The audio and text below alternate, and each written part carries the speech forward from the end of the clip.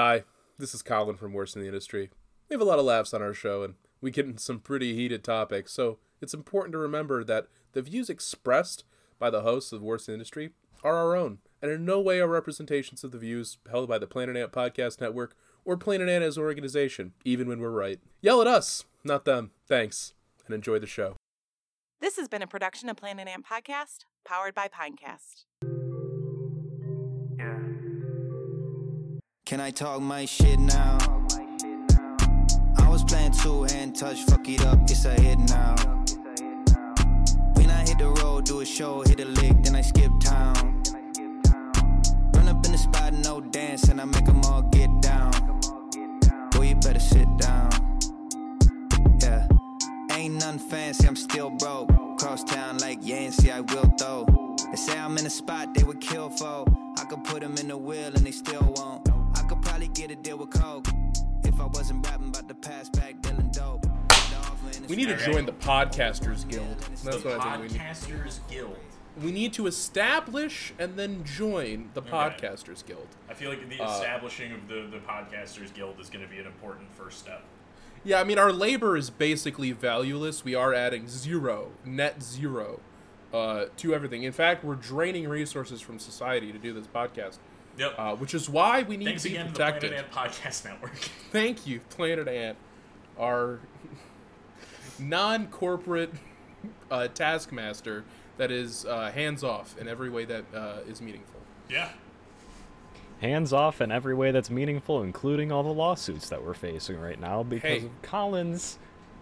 I'm an expert witness. I was never formally charged. 6 committee. I did what I was supposed to. All those discovery notices, right in the trash, instantly, okay? As the registered agent, that's what my job was, okay? Right. You just shred them. They never existed. If you dissolve the company, you dissolve the lawsuit. It's never There's existed. nobody left to sue. How can they sue nobody a company left to that doesn't sue. exist? How can they Because sue the 3 company men with doesn't no assets? exist. I'll tell you very litigiously, it turns out. It's a lot of I'm paperwork. really gonna lose the farm on this one, boys. Wait, you have a farm? You son of a bitch. I wish I had a farm. I know. Yeah, Don't I'm we gonna all? lose my mountaintop compound. Oh, no, and before we have the shootout with forestry too. Oh, man. No, it's Speaking gonna be of auspice. Getting into It's- a you're shootout with finally- the all right, forestry nice. services. Well, I just love. For the record, NSA agent, that was a joke. It's clearly a joke, Yeah, but it is. I love mail relevant fraud to the too show. much. It's mail. Okay, mail fraud is a good time. We all love mail fraud. It's a classic American pastime. Dude, It's literally the best crime you can do. Do you think the Postal Inspection Service runs a surveillance network, or do you think they just like read the mail? I hope so. No, of course they don't run a surveillance network. Why? Have you guys Why seen, would they? Have you guys Why seen would- the you know what- you know what that- armed you know what- Auspice you know unit what- in action? You know what wild. a surveillance team needs? Email, right? What does the postal service not use? Okay. It's paper mail exclusively. Yeah, it's on principle. Okay. It's when you join the postal service, they come into your home and they take all of your electronics. Yeah, no. You can keep the electronics, just no email. No email. None whatsoever. Yeah, they put a blocker that on was- your phone and. That was a bit from Brooklyn Nine-Nine. Our Where jurisdiction ends. Doesn't use I email. I forget who played him, but his name was Jack Danger. But they met him, and his name was it's actually Donger. Actually, And was it Ed Helms? and he was like, I don't fucking remember, but he was like, they went to go see him, and he was like, oh yeah, I'll just email it to you. He's like, oh no, we don't use the email here. We use what we call real mail. They called it real mail. I think that was Ed Helms. He did a great job. Okay. Ugh. I feel like we should start the episode. Yeah, I think that's good. I think that's good. It was Ed Helms. Yes, it fuck was yeah. Ed Helms. Hell yeah. I'm good at remembering stuff that Ed Helms was in. Do you think Ed Helms is a big cock? What does his wife look? Is Ed Helms married? I hope not. Why do you want some of that big helm? No, he just kind of looks like a guy who would have a big dick but still be sad. I think he's actually pretty happy. That's upsetting. I need people who are more famous and wealthy than me to be sad, or else there's really no point in me being alive. Yeah, I don't think he's married. He's got one kid. Yeah, he's married. He's got one kid, but I think his wife isn't. Public. He's very a private man. He's a very private man. Yeah, He has never publicly mentioned his wife or daughter by name. I think it's God because damn. he. Didn't I he think used it's to be a because dentist? he. What? I feel like he used to be something other than an actor. I mean, No, you that could you're be thinking of. You're thinking of Ken Jeong. Oh, yeah, Ken who's Jeong, also who's in the a Hangover, doctor. Hangover Yeah, movies. who's who also used a to be real doctor and from Yeah. Troy. He's from. Yep. Oh. Yeah, he's from Michigan. Yeah, well, David Spade, even though you were born here and raised in the Southwest, I'm taking away the favorite son status and giving it to Ken Jeong. You were gonna make David Spade the favorite. David Spade. It's him or Dax Shepard, bud. It's fucking. First of all, Matt Pike. Okay, but nobody Born in knows Detroit. who he is. Nobody knows. I know who he is, and that's enough. Of course, we I'm know. sorry, and also, High on Fire is like one of the most popular doom metal bands of today. What is a funnier thing to say? David Spade is Michigan's favorite son, or Matt Pike is Michigan's favorite son? I rest my case. We all know Michigan's favorite son is Kid Rock. Your Honor, no No. further questions. No, Your it's Honor, I would actually like to beat up Tyler. Iggy. It's Your Honor, I'd actually like that Iggy. stricken from the record. It's actually Iggy Pop. James it's Allen Iggy Pop. Osterberg. Stop. His name It is Jim. It's Don't call Jim. him by his full name. That's so fucked Jim. up. That's like calling your teacher by their first name. I call my dad by his first name. Yeah, well, it's Kevin. different. It's a little bit. I said teacher, somebody you're supposed to respect. All right, so let's get to the show, everybody. Hey, hi, hello, and welcome back once again to Worst in the Industry, the show where we three stumps attempt to grow out a little bit more of truth into this world before our lives are tragically cut short, and so are our limbs. My name's Justin St. Peter, and I'm a birch stump because I like paper bark. And to my left, It's Colin Stanley, and I'm like the giving tree if all I did was take things from you. To my left. my name's Tyler, and trees are pretty cool. I could be any of them, and I'd be happy. I could be any of them, Be any and of I'd be them. happy. He'd be satisfied. You know what? I'm sad. We gotta cut down the mulberry tree in front of my house Oh no. because it's growing literally right in front of my house. Yeah. And if it gets any bigger, it's gonna start growing roots into the foundation. Make yeah, it the that won't city's be fun. problem. It's gonna be my roommate's problem because he owns the house. Nah, that's not how trees work.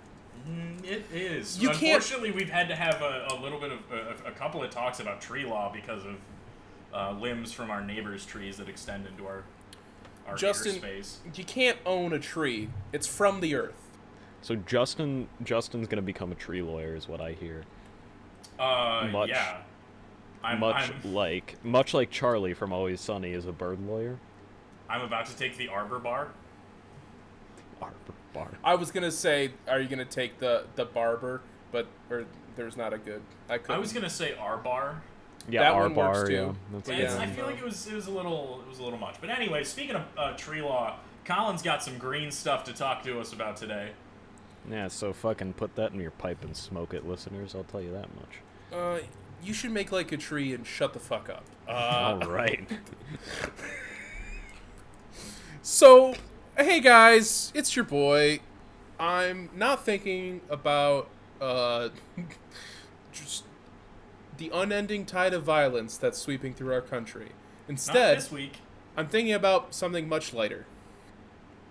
Climate change. Now, It's the, I bet you've seen a post or page on social media that said something like, every dollar donated is a tree planted. And you probably ended up wondering where that money actually goes. Now, astute listeners will probably guess accurately that if we're doing an episode on it, that little, if any, of this money is actually used to plant trees. It what turns ma- out here on the Turns show where out. we cover dark money and people spending money badly. It's, it'll come up. Now, Really? what may be a surprise... But I donated $50,000 to Mr. Beast. Oh my god. What a... That was guy, all going his to whole trees. life is Dude, a fucking... Where? Okay. It's a okay. nightmare carnival ride of illusion and fear. Okay, listen, people are always like, oh, he makes his money from YouTube and, like, from his videos and shit. I don't believe it. I think it's some money laundering scheme. Well, I think he's a disciple of the golden calf, much like all the oligarchs that run this planet are. True, very well could be. I'm just Yeah, worshipping trying to- capital accumulation in its try to keep in it on a the down low literal because if he- form. Because if he listens, then I feel like he's gonna come to my house and give me a Lamborghini. I'm scared. Okay. Now, what may be a surprise is how the companies that do end up planting trees end up frequently doing more harm than good. But first, let's talk about why deforestation has become an issue big enough to spawn an entire industry of grifters in and of itself. I think that's a good place to start. So, deforestation, like many features of climate change, becomes a self-reinforcing contributing factor over time. For instance, increasingly common heat waves. In fact, this past Saturday, there was a completely unprecedented 104-degree day in southern France, and nearly 50,000 acres of land in Spain have been consumed by wildfires. Jesus, those frogs have never been so hot in their fucking lives. Sacre bleu. We I had a gotta make melted- jokes somewhere. There was a melted cheese joke, and it literally, I literally could not hold on to it as it slipped from my mind. Jeez. Oh, they're fondue. They've never felt heat that hot before. They almost surrendered. You can't surrender to the ozone. They might try. You can try. Now, these increasingly common heat waves in historically temperate regions threaten global food supplies, which exacerbates famine in already disenfranchised populations, right? So places like the Midwest, like Western Europe, places that historically grow a lot of the planet's food, are now basically getting to a point where climate change is really, really impacting our ability to produce food. On top of all the issues with supply chains we've seen breaking down over the past few years because of the pandemic, it's really coinciding to create a lot of famine opportunities. If you're going to think about it positively. It's a real glass half full. Hey, Not man, of food, though. I'm an optimist. You can call me anything, just don't call me late for dinner. Well, the good Because news there's is, not enough I was food gonna for a say, meal. There will no longer be any dinner. The starving will continue until hunger improves. I remember when we used to eat dinner. Dinner. All right, Grandpa, back in the pod. Back in the pod, Grandpa. All right, eat your nutrition pills. Give me my Soylent Green. Back in my day, we just used to eat people right from... Back in We didn't my have day, to eat all this Soylent- processed crap. We could Soylent just Green eat was people. still made of people, goddammit. Now it's made of soy. Just mad that he doesn't get to commit cannibalism every We day. used to call those pussy gentlemen soy boys back in the day. Those pussy gentlemen? I don't know. Those- How do I old do like people? the- How are old people gonna talk in like 2070? It's Now, honestly... We used to call those grungracks Republicans back in my day. Back Grandpa. then, they used to wear suits with little American flag pins instead of leather harnesses covered in the fetus skulls of the children they've devoured. Mom, what does Grandpa mean when he says that the food was bussin'? Oh, you know, Yo, like that shit it was- made you want to nut, made you want to freak. That shit was Oh, Sir, Kimberly, a plane. that dinner was bussin', no cap. Sir, a plane just hit the Twin Towers. That shit is not bussin'. No cap. No cap. On God, that shit is not bussin'. You know, For real? You know, me and your grandmother actually met at a freak party. Oh, your grandmother was a thought. I'll tell you that much. You guys know- Your grandmother was She rolling really so knew how hard to- on Molly. Do you guys She know really what a knew freak how to party throw is? it around. What is a freak party? It's a part. This is what I've been told. I can't. This is completely unverified, but it's Okay, a party okay. where you put porn on the TV and then you hire strippers and possibly sexual workers Okay. for you and your boys. And it's Okay. it seems to me like not a good use of money. Yeah, it But does seem like a poor investment. imagine if that's how you met your wife. At a freak Oh, I met your grandmother at Oh, Your Mima was such a whore. oh, your Oh, she Mima, was a real thought, I'll tell you that much. She'd put a pussy on the stroll, so she was slanging it at this freak party I was at. Oh, your Nana She can could throw really- it back. Oh, she could And really you throw know, it around in a circle, I'll tell you that much. Back in the day, they used to say, they called me No Rubbers Colin. So I hit it raw, and it burned something fierce for a few weeks afterwards, but then she told me she was keeping your mother, and the rest is history. Yeah. The rest, the rest is history. And I've They garnished No, my I- wages all the way to the altar. yeah. Take this All 20, the go way. down to the corner store, grab Grandpa a breeze. Why'd you take this crisp $150 Trump bill and go on down to the party store? Why'd you go buy me one 24-ounce Bud Light 1 24-ounce Bud Light and 1 cigarette. for $150? Why don't you take this? Why don't you take this wheelbarrow full of Reichmarks and head on down? Go get us Head a on- loaf of bread. Go down to the loaf of bread store and make sure you throw a brick through a Jewish business owner's window on the way back. That's a good boy. It's awful. Awful. Now, due to capitalism's profit incentive and natural sequestration of capital upwards, the clear answers to the problem of climate change-induced famine, equitable food distribution, and regenerative farming practices are completely disregarded in favor of simply, quote-unquote, making more food. Yeah. Of yeah. course. Because why, take the time to breed better chickens when you can just fucking pop out millions of them at a time? Just And it's- make them and, fuck more. Yeah, And honestly, make it's them not even fuck that. It's like we have the resource. The idea that people starve because there's not enough food is ridiculous. We have There's more than enough food for everybody. Oh, yeah. Nobody in the world ever has to go hungry. Ever.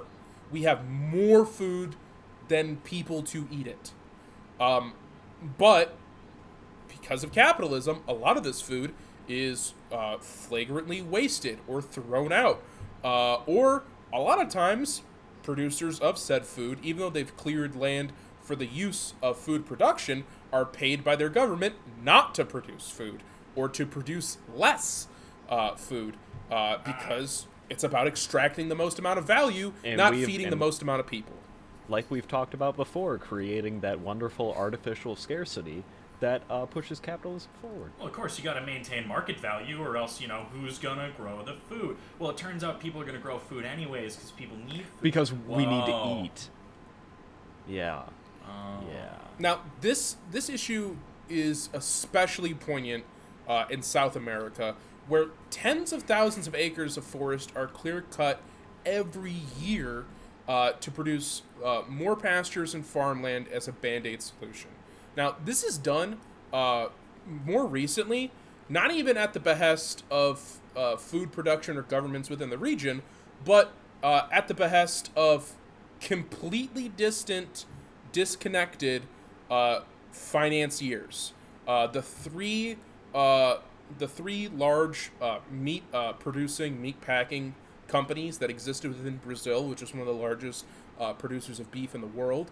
All three of them are now transnationals whose original owners only own fractions of the company and are managed by overseas conglomerates. Very similar to the way a lot of the agriculture in the United States is run nowadays, by people completely disinterested and actually producing food or feeding people only in their profit margins. So the clear cutting for cattle in the Amazon makes up about 70% of its deforestation.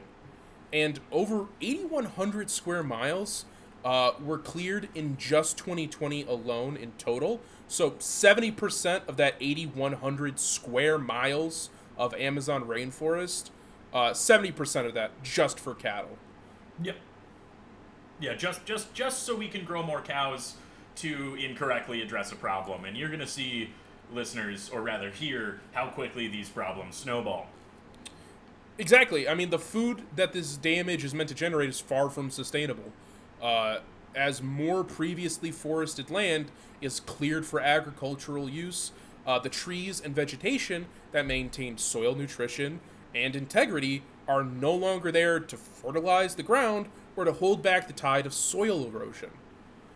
This leads to sandy, denuded soil that contributes not only to massively damaging dust storms, but further deforestation and desertification as new growth is unable to take root or sustain itself.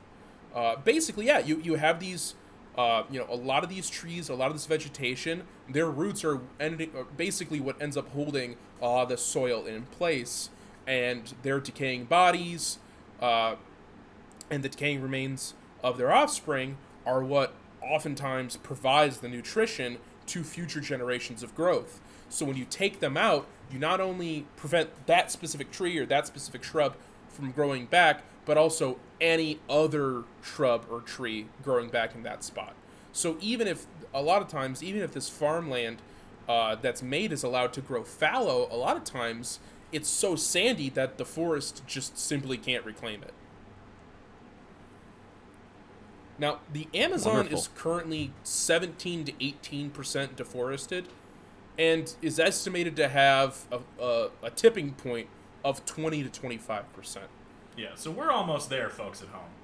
Yeah, so officials familiar with the situation have said that we need to basically completely halt deforestation of the Amazon within the next 5 to 10 years, because if we don't halt that deforestation, and if we don't decrease the annual average deforestation rate of 1%, if we don't decrease that or stop deforestation by man-made means, the natural momentum of deforestation and desertification may still end up pushing the Amazon into an unstoppable death spiral, where basically, because you're losing these trees, they end up damaging the ecosystem further, which furthers the deforestation. So even if people stopped clear cutting, if you do too much damage, it's going to spread through the rest of the rainforest and turn what is right now an enormous fertile river basin into a desert, into a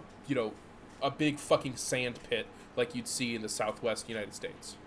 And we don't need more places for our middle-aged parents to retire to like that. We don't. Jeez. And it's the problem is it's not a dry heat down there. It's very humid. So be a moist desert. Although with deforestation, typically you see the water table drop. So an issue that you normally see with climate change, decreased access to fresh water, is only made worse when you start removing trees from the equation, because groundwater is going to go deeper underground, making it more difficult to access. So you must be asking yourself, surely we can just plant more trees, right? And it must be that simple. In fact, I saw an Instagram story back in November that said, post your pet and we'll plant a tree. So there must be plenty of people on top of it, right? There's tons of people planting trees. Piles of them, right? Reforestation efforts like we have seen in the New Deal. yeah, definitely. Just like the New Deal. Which, by the way, folks at home, I don't know if you know this, but a lot of the the quote-unquote old-growth forest that you see here in America is just shit that was planted by legions of unemployed people during the Great Depression. They weren't unemployed. They were employed by a fucking works program from the federal government. They were employed, And it was because the federal government was like, we're going to give people jobs because, I don't know if you guys know about this, back during the Great Depression, we had a little thing before that called the Dust Bowl. And what caused the Dust Bowl?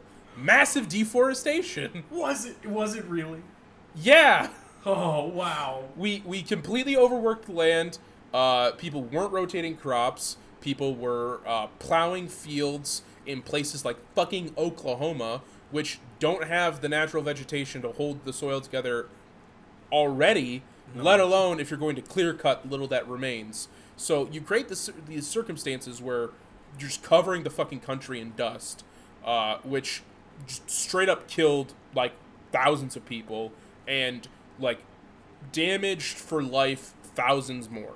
Like the amount of people that would have respiratory problems for the rest of their life because they grew up on a Dust Bowl farm, it's incalculable, the amount of people. There's no way to determine all the people that died and all the people that got sick because of just like the complete reckless expansion of farmland west. It's unreal. Yeah. It's like many things, idealistically, it is totally unsustainable. And one of the things, and something that we're going to talk about later, one of the things that the Works project, the Works program, helped install were what we call in the U.S. windbreaks. So in Michigan, you see them everywhere, where you'll see like a big plot of farmland, and then you'll see like a really narrow strip of trees, like bordering it, basically. Mm-hmm. And when you look at it, if you didn't know what it was, you would just assume like, oh, there used to be a forest here, and they trimmed it down. Actually, no. What used to be there was farmland, and they planted those trees there literally to help prevent the more Dust Bowl, basically, because especially in Michigan, we get really high winds coming off the lakes, so all the farmland that we have is super, super susceptible to soil erosion because of how sandy all of our soil in Michigan is. So without these windbreaks, we'd be like a barren fucking wasteland. But that doesn't mean that windbreaks are good. Windbreaks are usually the result of afforestation, which we're going to talk about a little bit more towards the end of the episode. But in this case, is not good for the local ecosystems because it expands the environment for generalist predators. Generalist predators are predator animals that can survive in multiple environments, which means that specialist prey, animals that only survive in very specific or a very small number of environments, are now at a disadvantage, where generalist predators can multiply and thrive, and specialist prey can't. So you end up seeing like whole chunks of ecosystems just disappear because of these windbreaks and afforestation efforts like them. Now, back to that Instagram story. So they're back in November of 2021, there was an Instagram story that basically said, post your pet and we'll plant a tree. Now, Patrick Marlborough at Vice did an excellent job explaining why the company that posted that, Plant a Tree Co. I can't fucking speak. Was basically just engaging in a drop shipping scam and using tree seeds as the product that they were drop shipping, basically. It turns out that there's actually a whole industry of shifty reforestation nonprofits and NGOs. What? Even greenwashing got greenwashed. Yeah, there's literally like hundreds of these organizations. It would be a complete other episode to go through all of them. So what I've decided to do instead is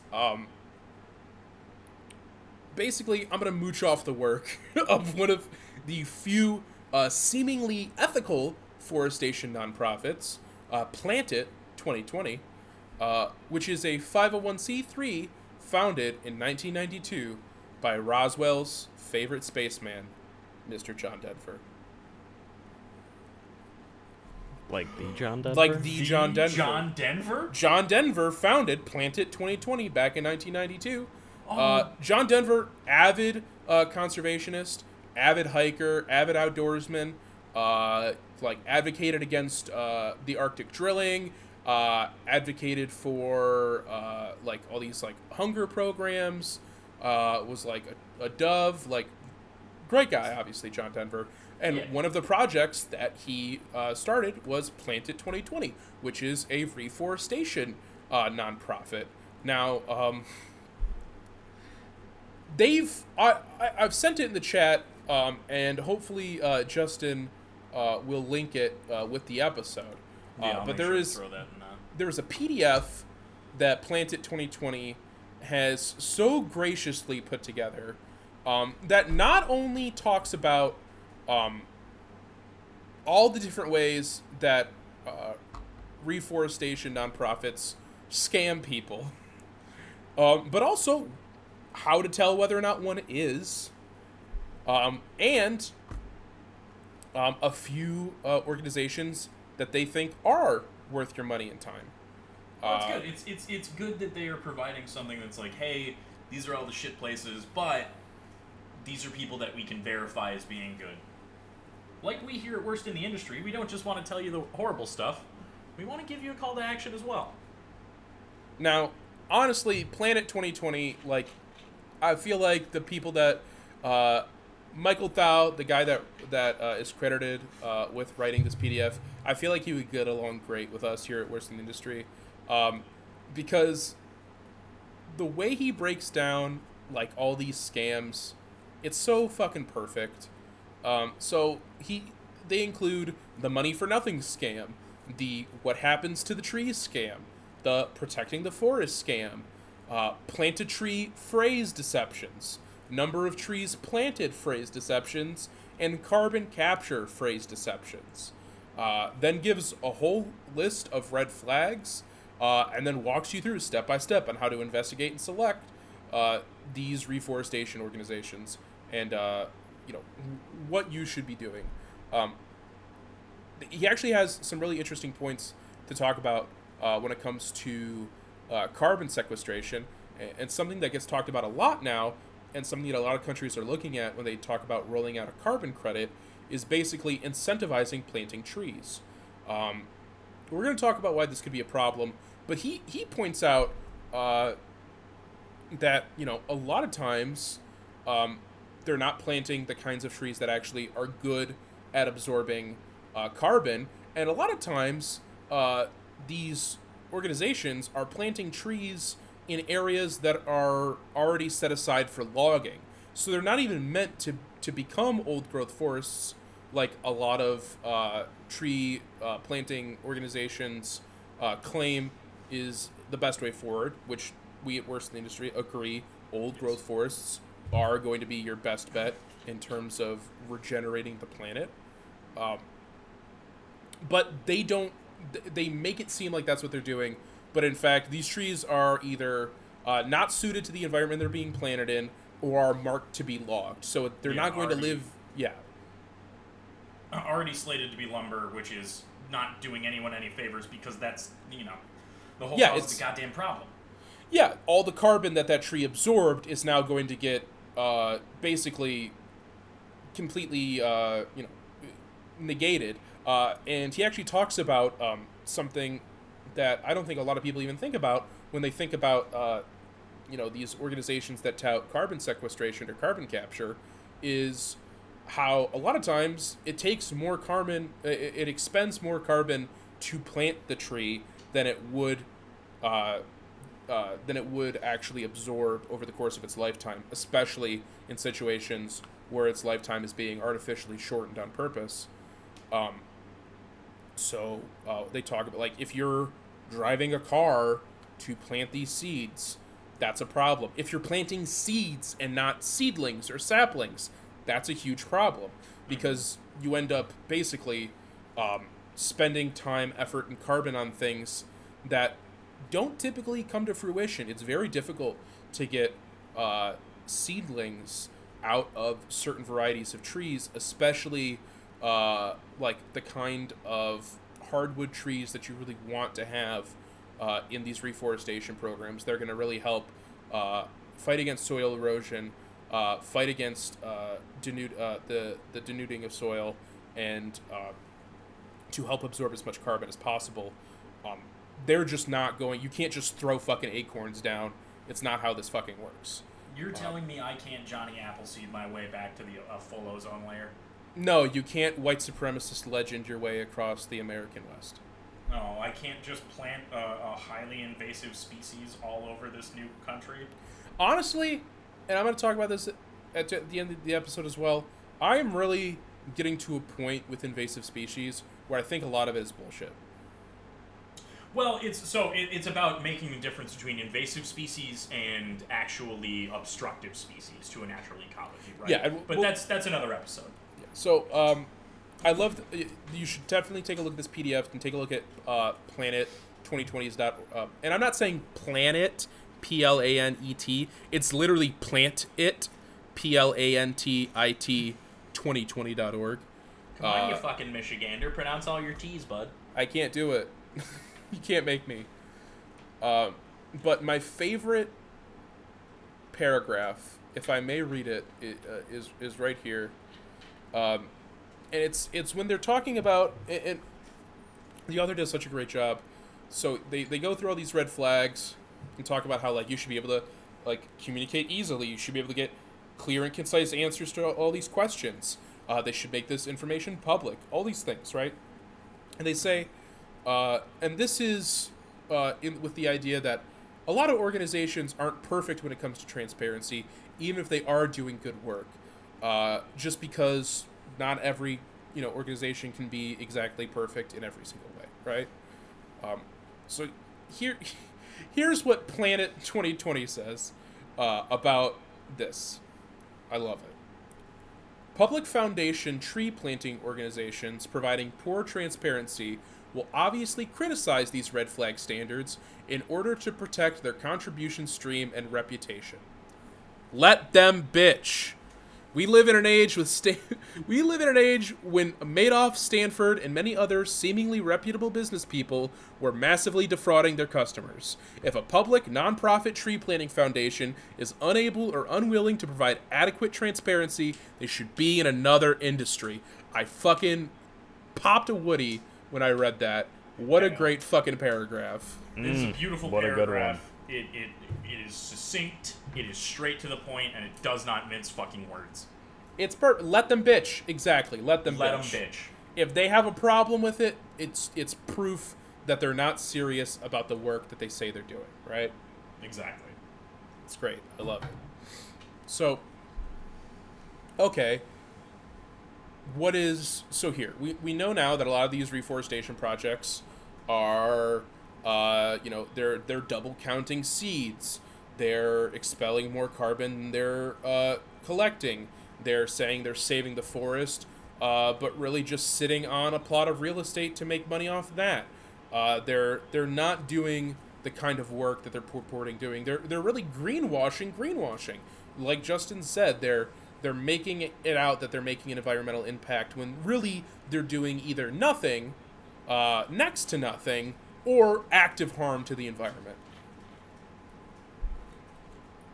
So what do you do? How are states and how are organizations supposed to act, right? Like, what is the path forward? If you're saying that these NGOs, these nonprofits aren't working, what can people do? Or, what is supposed to be done? What right? can I do? What signs can I post in my front yard, Colin? Yeah, well, this isn't the call to action yet, so we're not going to talk about it on the individual level, because there's honestly not much you can do. But when we talk about things on the show, when we talk about issues, whenever we're talking about a problem, we're not just saying, "Oh, that's a problem. We hope somebody fixes it." We're talking about it because there are parties with the power and the leverage to fix it who are actively choosing not to, or are doing it in such a way where they don't actually have to solve the problem. For instance, after that IPCC report came out, the UN released a 6-sector program on how we could get in line, how the globe basically could get in line and make sure we don't exceed our 1.5 degrees Celsius cutoff point for climate change, and how we might actually be able to prevent any further warming of the planet. and they roll out this whole 6-sector program, and the whole point, they make all this hay about it, where they're like, and, this does not rely on any emergent technology. This is all based on existing technology, existing programs, existing processes, and basically administrative changes. That's all it really is. And they talk about it in such a way that really makes you, it really does my job for me, basically. Yeah, turns out that it's real easily accessible. It's, well, they explicitly say that, like, okay, so here, they explicitly say that, like, most of these issues, most of these problems, right, we could solve, and that it's just, they talk about the energy sector, and how, we don't need to create new inventions. We can cut 12.5 gigatons of greenhouse gas emissions annually by just using less energy and making the change towards green energy. Wind power, hydroelectric power, nuclear power, things that are tried and tested and work and aren't the dangerous or unreliable energy sources that you've been made to believe. They're just harder to, create artificial scarcities over. And so there's less money to be made there. That's why they're not incentivized. That's why things like carbon credits have been introduced. But the problem is, as they address in this six sector solution, they have a real problem that even though they offer these carbon credits, it's usually not a big enough incentive for these energy companies and for these governments to stop. They're just making too much money out of fossil fuels. They're making too much money off of the automotive industry. They're making too much money off of, industrial pollution. There's no reason for them to give up this huge wad of cash in exchange for the pittance that is a carbon credit, especially when there's no global authority there to actually enforce it, where these are just suggestions and guidelines and not rules, not laws. And even if they were, I mean, the fucking, the World Court gets fucking ignored all the time. Look at Israel. Oh yeah, I mean, that's the thing, right? Is these institutions that we do have, like the World Court and the UN, are basically toothless.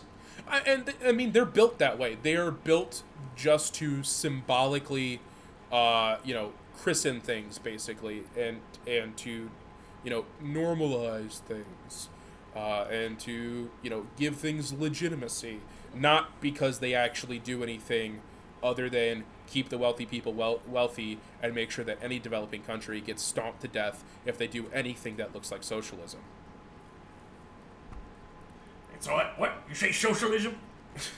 Somebody say socialism? So obviously, the solutions aren't going to be coming from these international organizations, right? If any solution arrives, it's going to come out of either some sort of corporate structure or through a state government, right? Mm-hmm. So, you have countries like Israel, for instance. Israel is currently engaged in a pretty massive afforestation effort of the Negev Desert. And in typical Israel fashion, they're using it to segregate Palestinians, to destroy people's homes, and to literally cover up the ruins of the Arab settlements that were abandoned in 1948 because of the Nakba. They're literally destroying olive groves that are proof that people lived there, so that they can justify settlers moving in. And also, they're using afforestation, which doesn't work, is not a method to reclaim desert that is actually useful in most cases, because if there were meant to be trees in that location, there would be more trees. Yeah. It would be a forest instead of a damn desert. If it had the water table and the climate and the wind conditions to be a forest, it probably would be a forest. Now, I know what you're saying, Colin. Oh, the Fertile Crescent. What about the Fertile Crescent? Shut the fuck up. That was 3,000 years ago. Now, another country that's also engaged in a massive afforestation effort is China. China has been attempting since the 50s, I believe, to reclaim massive portions of the Gobi Desert. The Gobi Desert, obviously, is the desert that sits on China's northern border and is encompassed by it in certain sections. And it is basically encroaching on mainland China. China, much like the U.S., had a pretty massive hunger problem, and so they reacted to that in the way that you have to react to if you're that big of a country, and they massively expanded agriculture without consideration for indigenous vegetation, basically. And so they've created a situation where they started planting these massive monoculture forests where they were only planting aspen, poplar, and birch trees because of how fast growing they are and how good they are at absorbing carbon. The problem being, between 1978 and 2004, only 15% of the trees planted actually survived the process, actually survived to maturity. Yeah. To the point where they could be making a difference. And because these trees are being planted in areas that never had forests, were scrub or brushland before, they're basically they grow up small and sickly, and they're not good for much besides logging, honestly.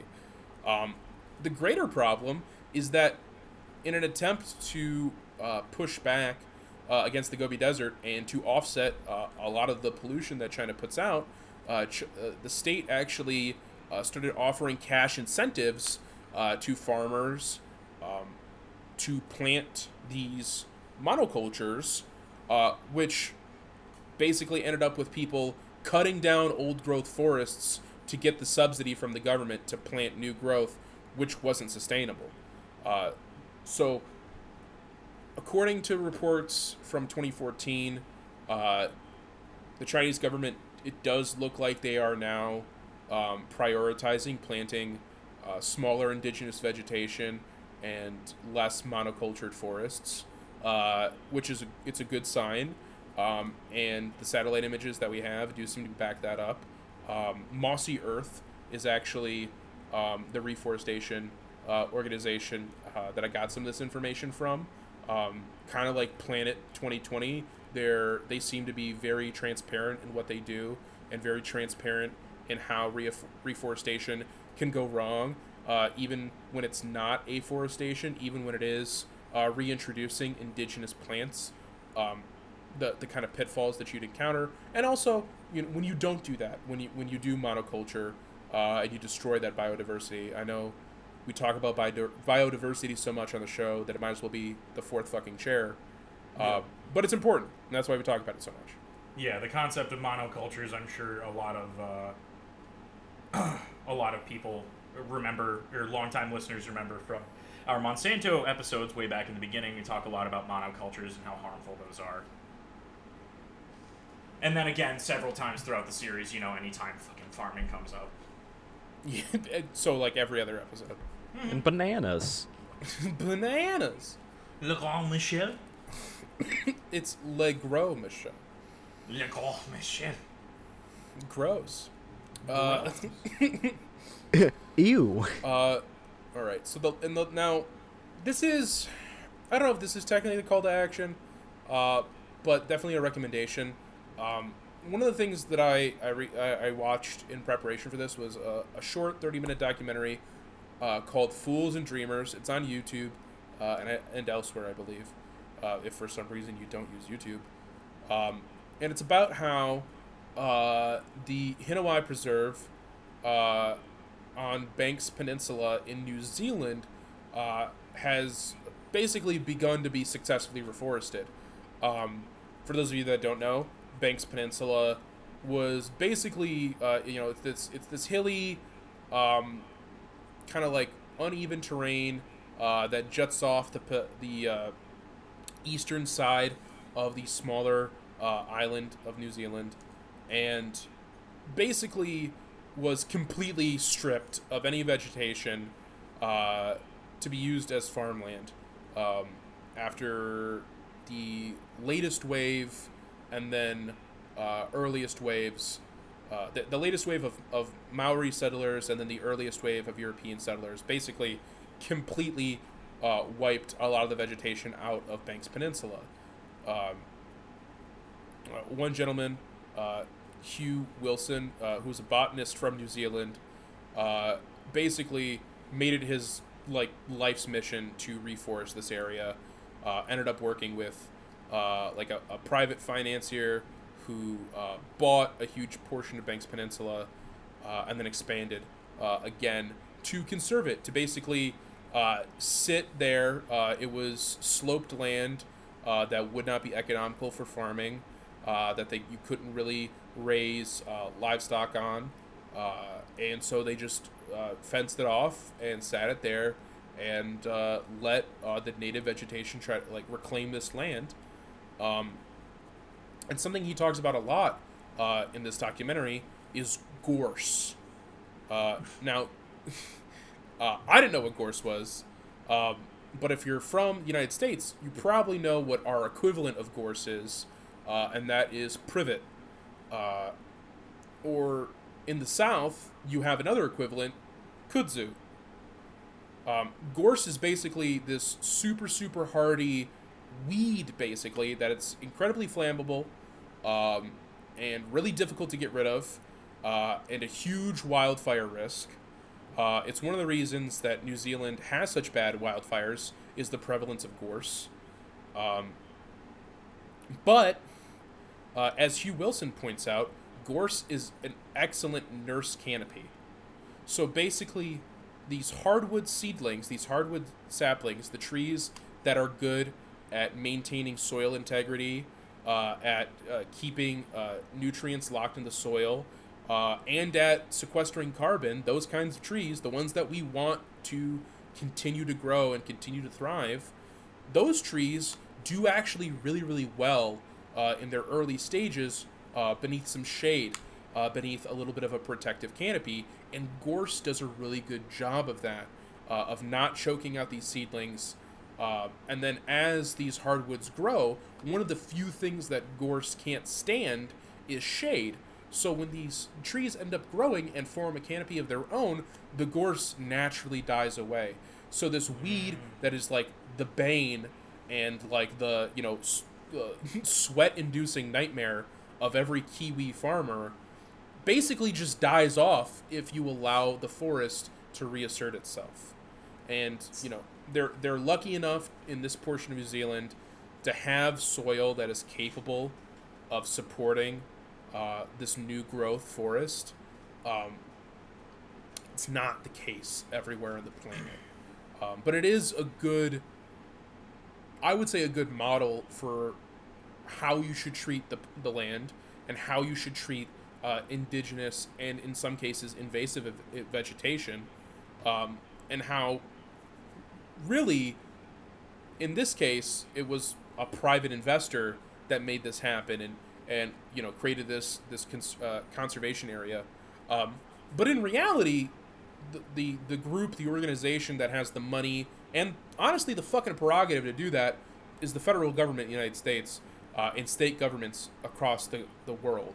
It's really up to them ultimately to lay down the hammer and kick a lot of the companies out that are doing the damage, and to enforce borders on these areas to ensure that if the forest can reassert itself, it is allowed to. Without real teeth to these things, like Colin is saying, it's never going to happen without the enforcement of nature being allowed back into these spaces.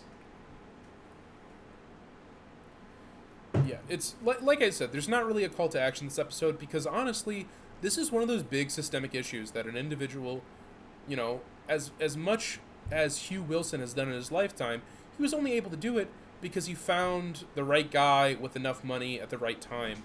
And if that hadn't happened, Hugh Wilson would just probably be some, a botanist, a no-name botanist somewhere else in the world, trying to conserve as much as he could. We don't have the luxury of waiting on the charity of our betters. We have, realistically, less than a decade before there's nothing we can do, and we start spiraling. We start, losing species at an increased exponential rate, and something that I feel like, especially now, is really poignant. A big problem with deforestation are pandemics, because when you destroy the natural environment of animals that typically aren't in contact with human beings, those animals carry diseases that typically aren't in contact with human beings. And then they interact with people. They interact with the animals that people keep. And that's how you get things like swine flu or the coronavirus. Lyme disease. Another big one. And this brand new monkeypox those people are fear-mongering about. The funny thing about Lyme disease is we wouldn't be in contact with so many ticks if we didn't destroy the fucking habitats of, like, deer. Yeah, that's the problem. That's the destruction of old-growth forests pushed a lot of deer populations out. Which I feel like that goes back to the point of, like, oh, they're saying they're going to, plant all these trees and build all these forests. It's like, cool. That doesn't mean that it's going to fucking make a new habitat. Like, it's definitely, it's a step in the right direction as long as they're using indigenous vegetation and they're doing it at a rate that the environment can handle. But they're not. They're fucking throwing Kentucky bluegrass seeds out there like it's a goddamn golf course. And it's going to be perfect. It's going to look great. Speaking of fucking golf courses, they're also a major contributor to this. Yeah. Golf courses, our old friend. Did you guys know there's a fucking golf course on Mackinac Island? Yeah. Yeah. It takes up a lot of the island. What a fucking absolute piece of sacrilege. What? So I'm pretty sure there's one on Harson's Island too. Horrible bullshit. Unreal. And yet, here we are. And hey, I knew the second that Donald Trump and Mike Pence drove those SUVs on Mackinac Island, they weren't going to win the state. No. If we respect... You gotta respect the island! Respect the horses. No motor vehicles on the island, goddammit! It's no exceptions. Situations. No exceptions. The president being here is not an emergency. It's like, yeah, and if you look at it, like, I don't even think fucking, I don't think Obama ever visited Mackinac Island. I don't think Clinton was riding around in an armored SUV. I think he was, like, getting his dick sucked in one of those horse carriages. Wouldn't you if you were Bill Clinton? I mean, if I was Bill Clinton, I'd be raping children on a plane with Jeffrey Epstein. Ah, there we go. Yeah. And Chris Tucker, apparently. Chris Tucker? Rush Hour's Chris Tucker is on the Epstein flight logs. Oh. He was also a close personal friend of Michael Jackson. Well, defended him at every documentary except for that last one. And when the evidence became too much. Actually, I think he defended him in that one too. Probably. Yeah. It's again, this is like the nice thing that I get to write about versus the pedophilia that is just rampant everywhere. That is nice. It's a slight difference. I was at a family meal with my girlfriend, and one of her family members brought up the Queen's Jubilee, and I was like, oh yeah, it's like the Platinum Jubilee. I'm like, oh yeah, it's like 70 years, blah, blah, blah, blah, blah, blah. And then I just leaned in close to my girlfriend and went, Prince Andrew's on the flight logs. Dude, that motherfucker. Did you know what his fucking defense for not being a pedophile is? He can't sweat. He can't sweat. You see, I'm too inbred. I was born without sweat glands. I'm like I had to have been listed since I was a boy. Yeah, the woman who accused Prince Andrew was like, I shook his hand and it was clammy, as like a detail of her her accusation, and he was like, it could not have been me. I have a specific condition where I do not sweat pointedly. In fact, I was called Dry Boy McGillicuddy throughout my childhood. And I was made fun of it, and I do not. they like called that me you Dry are bringing Dick it back up. Andrew, but I showed them in the end with the most Because I never could pre-cum. moisturizing substance known to man. Children. Bathe me in the blood of the boy. Bathe me in the stem cells of the Irish. I need to be covered in them. I've never sweat before in my life. I don't think Prince Andrew has a cool accent. Now I don't think Sean Connery is Prince Andrew.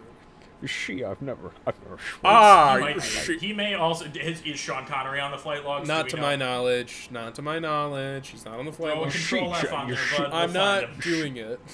You see, Jeffrey, the problem is You that see, Mr. Epstein, I'm here to fuck your child. Yeah, alright. So before we Sorry, slander we can any say more that because he's celebrities- dead. He's dead. That's true, yeah. You can't be slander charged the with dead. shit. Fuck him. He's a fucking wife beater anyways. I'm a wife beater. Anyways, we will be back with you once again next week. Thanks for listening to Worst in the Industry. We'll have another one for you in 7 days. Bye-bye. Just like I did to your mother, Trebek. I'll take treacherous semen for 600, Trebek. Ghislaine Maxwell. Say I'm in a spot they would kill for. I could put them in the wheel and they still won't. I could probably get a deal with Coke if I wasn't rapping about the past back dealing dope. Got the offer and it's real low. Over 1 mil and it's still low. They all corporate, they all cute in suits. Yeah, on bullshit with all that poop to scoop. My shit going up, I go root to roof. They don't like that, they want mute the truth. They gon' switch sides, they go group to group. They won't shoot the shit, ain't got shit to shoot till I go crazy. Go and get the baby shark and hit him with the do-do-do-do-do-do. Damn, big boy, you gotta shoot it with 2 hands. Couple John Doe come through like whose man's. Blue ball, nah, she blew it like 2 grams. Everyone I lose, abused a few Zans. I'm right there on the edge of insanity. Overlooking Vegas, overthinking my vanity. You've been throwing shade, I'm enjoying the canopy. Everybody dies, so I live out a fantasy. Yeah, can I talk my shit now? I was playing 2-hand touch, fuck it up, it's a hit now. When I hit the road, do a show, hit a lick, then I skip town. Run up in the spot, no dance, and I make them all get down. Boy, you need to sit the fuck down, yeah. I don't even talk my shit now unless I got a reason. Everybody watching like Netflix got a new season. I'ma get rich, hit the dealership, get the new Benz out. Bottom line 316 like Stone Cold says so. They buried me alive, I was dead broke. I've been living in the no flex zone. About to make a move, it's a escrow. Cooking in the kitchen, my sauce like magic. My pesto like presto. Off a little bean, that espresso. Little bit of lean like I'm getting over chest cold. Got no chain, no I can't chill. 8-ball got me feeling like 8 mil. Can't stay still, can't feel off a pain kill. Got the little orange pill, not the Dayquil. They fake with it, they ain't real. They talk about bricks, but they can't build. I'm frank with it, I'm Jake Jill. I only sold gas, I'm Hank Hill.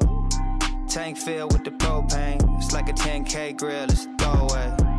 They never ask if I'm okay, I'm never okay. Everybody wanna cut, it's a dry vocal. I'm anti-love, anti-social. I'm bipolar, I'm bi-coastal. I might buy one and go postal. Can I talk my shit now? I was playing 2-hand touch, fuck it up, it's a hit now. When I hit the road, do a show, hit a lick, then I skip town. Run up in the spot, no dance, and I make them all get down. Boy, you better sit the fuck down.